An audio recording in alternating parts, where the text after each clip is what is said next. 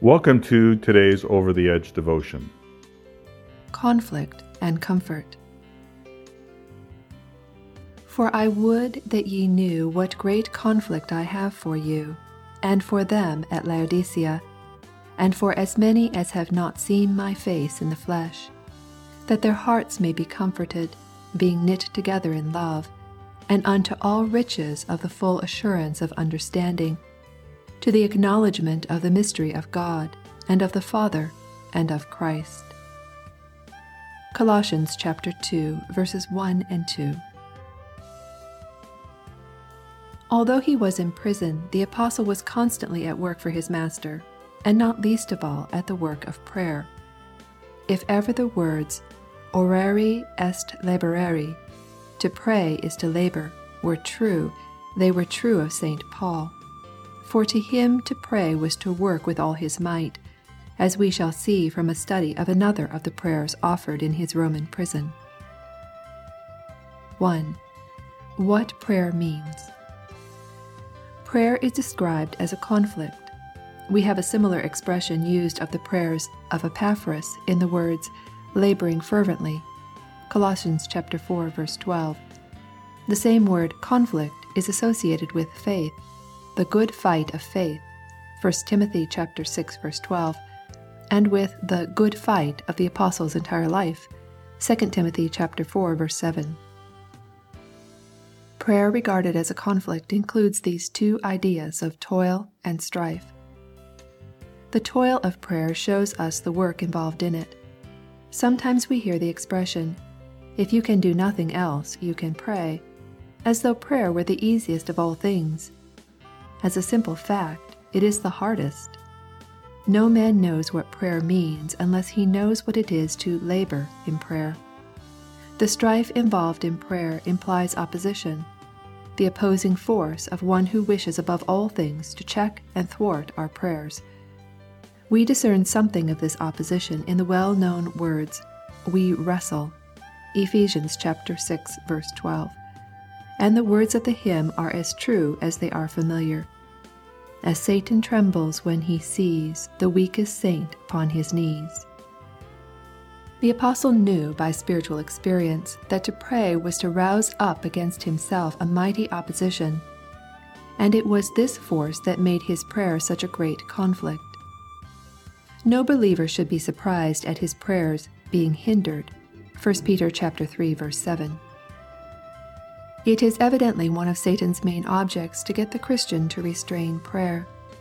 The Christian man or the Christian church that continues instant in prayer may rest assured of malignant opposition from the hosts of spiritual wickedness in high places. On the other hand, we may be sure that Satan scarcely troubles himself about the believer or congregation whose private, family, and public praying is neglected or thought little of. Prayer is, therefore, a great conflict. It is not solicitude only, but a struggle, not merely anxiety, but activity.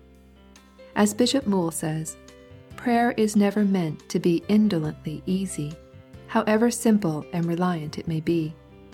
It is meant to be an infinitely important transaction between man and God, and therefore very often, when subjects and circumstances call for it, it has to be viewed as a working involving labor, persistency, conflict, if it would be prayer indeed. Colossians Studies, page 124.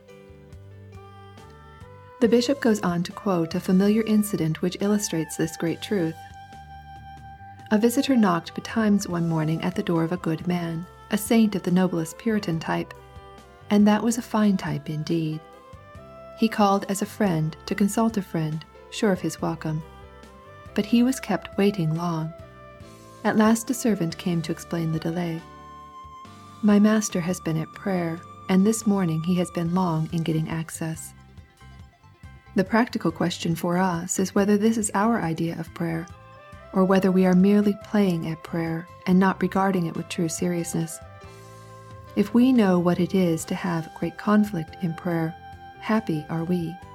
If we do not, we may well ask God to search our hearts and change our minds about prayer. Prayer is characterized by unselfishness. The conflict of the apostle was not self-centered, it was on behalf of others. Great conflict I have for you, and for them at Laodicea. This is the essence of prayer, intercession on behalf of others. If our seasons of prayer are largely taken up with prayers for our own needs, however genuine, we are failing at a crucial point. But if our time is mainly taken up with prayers for others, we shall soon find that our own blessings begin to abound. There is that scattereth, and yet increaseth. Prayer also implies sympathy. The apostle was praying for people whom he had never seen and probably never would see. This is not easy. Indeed, is very difficult, but it is a real test of spirituality. Out of sight, out of mind. We are tempted to limit our prayers to friends whom we know, causes in which we are interested, subjects spiritually near and akin to us. Not so the apostle, whose heart went out to the whole church of God in every place where he knew through friends that little bodies of Christians were to be found. His sympathy was at once quick, wide, and deep, and it was one of the supreme tests of true spirituality to have a sympathy possessed of all these three characteristics. Our sympathy may be quick and yet narrow, or wide but not deep, or even deep and not wide. But to be at once quick, wide, and deep in sympathy is to be a true follower of Christ. As we ponder these things, conflict, unselfishness, sympathy, do not our hearts condemn us? Instead of conflict, how easygoing have been our prayers. Instead of unselfish, how self-centered. Instead of sympathetic, how contracted. Thus the apostle searches and tests us as we dwell on his wonderful life of prayer. 2. What prayer brings. What are the objects for which the apostle prayed so earnestly on behalf of these unknown Christians? What were the precise gifts that he sought for them from God? This is no unnecessary question, for the same gifts will surely be suitable to us. He asked for spiritual strength, that their hearts might be comforted. St. Paul always went to the very center and core of things, and so we find him constantly praying with reference to the hearts of these Colossian Christians.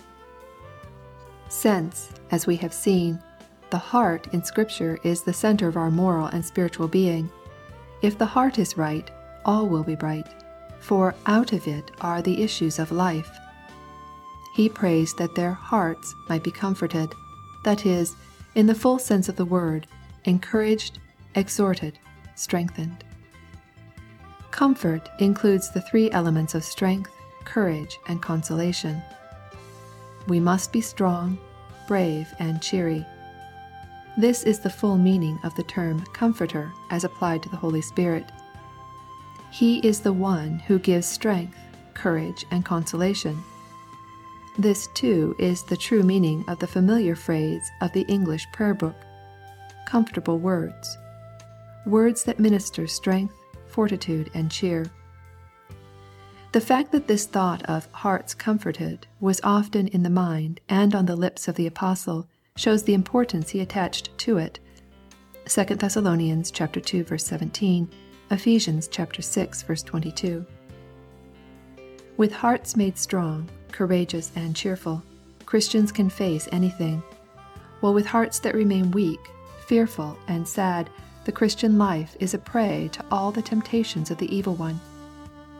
It is exactly similar with a church or a congregation of Christians, for one of the supreme needs in any community is comforted hearts, the centers of life made strong, courageous, and happy. Then it is that churches live, grow, extend, and witness for Christ in the demonstration of the Holy Spirit, the Comforter. He asked for spiritual unity, being knit together in love, or, quite literally, having been compacted in love. He prayed that these Christians might be kept together, knit together, joined together in a spirit of love. Solitary Christians are always weak Christians, for unison is strength. If Christians are not knit together, the cause of Christ must necessarily suffer. For through the severances caused by division, the enemy will keep thrusting his darts. That is why the Apostle everywhere urges them earnestly to strive to keep the unity of the Spirit. Ephesians chapter 4, verse 3. One of the greatest powers that Satan wields today is due to the disunion among the people of God.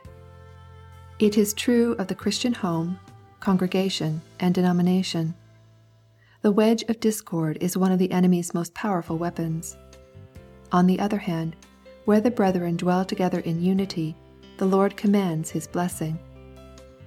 In almost every epistle, the Apostle emphasizes unity, and we can readily understand the reason. This unity is only possible in love. It is the love of God to us that unites us to Him, and it is the love of God in us that unites us to our brethren. There is no power like love to bind Christians together. We may not see eye to eye on all aspects of truth. We may not all use the same methods of worship and service, but if we love one another, God dwells in us and among us, and adds His own seal of blessing to the work done for Him. Let every Christian be fully assured that insofar as he is striving, praying, and laboring for the union of God's people in love, he will be doing one of the most powerful and blessed pieces of work for his Master, and one of the greatest possible pieces of disservice to the kingdom of Satan. Contrariwise, the Christian man or Christian church that stands out for separateness and exclusiveness is one of the best allies of Satan, and one of the most effective workers for the kingdom of darkness. He asks for spiritual certitude, unto all riches of the full assurance of understanding. Wealth is a favorite metaphor of St. Paul, and he uses it to denote the fullness and abundance of the Christian life as conceived by him.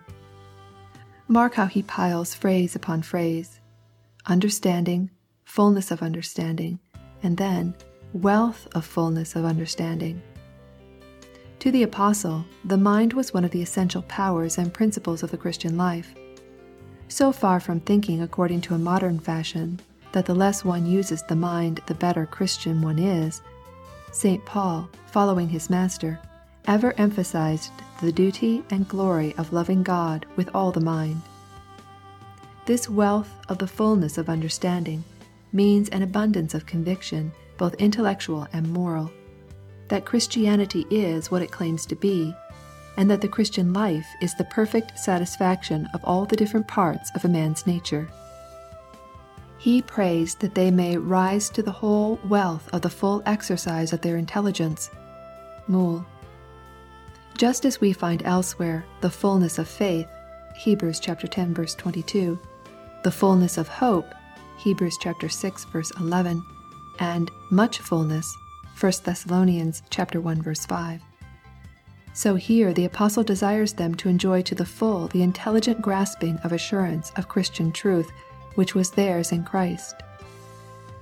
In the same spirit, Luke writes to Theophilus, that thou mightest know the certainty of those things wherein thou hast been instructed. A firm conviction of the understanding is one of the greatest needs, as it is also one of the greatest blessings, of the Christian life.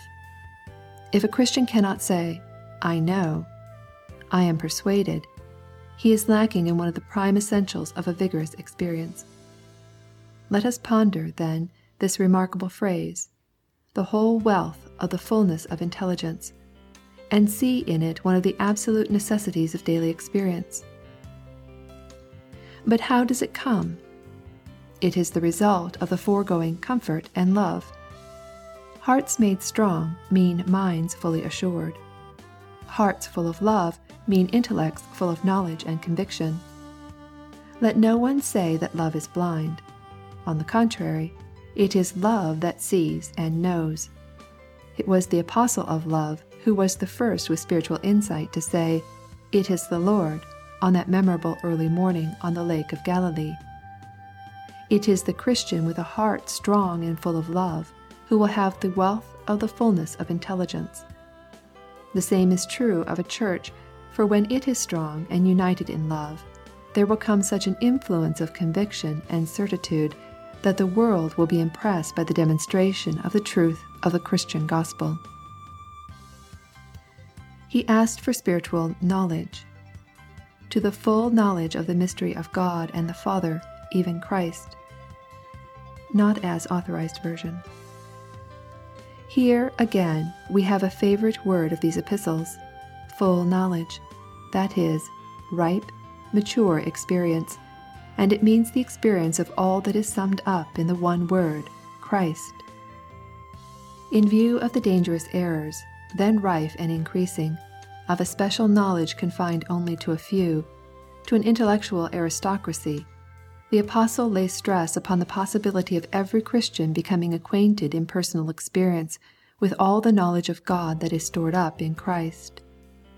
He declares Christ as the image of God, chapter 1, verse 15, as the head of the church, chapter 1, verse 18, as the one in whom all fullness dwells, chapter 1, verse 19, as the Redeemer from sin, chapter 1, verse 20, as the hope of glory, chapter 1, verse 27, as the one in whom are hid all the treasures of wisdom and knowledge, chapter 2, verse 3.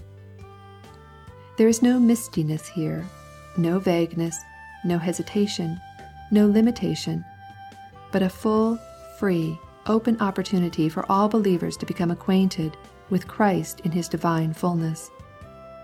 This is the crowning point of the Apostles' prayer, for in the full knowledge of Christ everything else is included. This knowledge, at once intellectual, moral, and spiritual, is the safeguard from all error, the secret of all progress, and the guarantee of all blessing. Let this prayer, then, be our constant and careful study.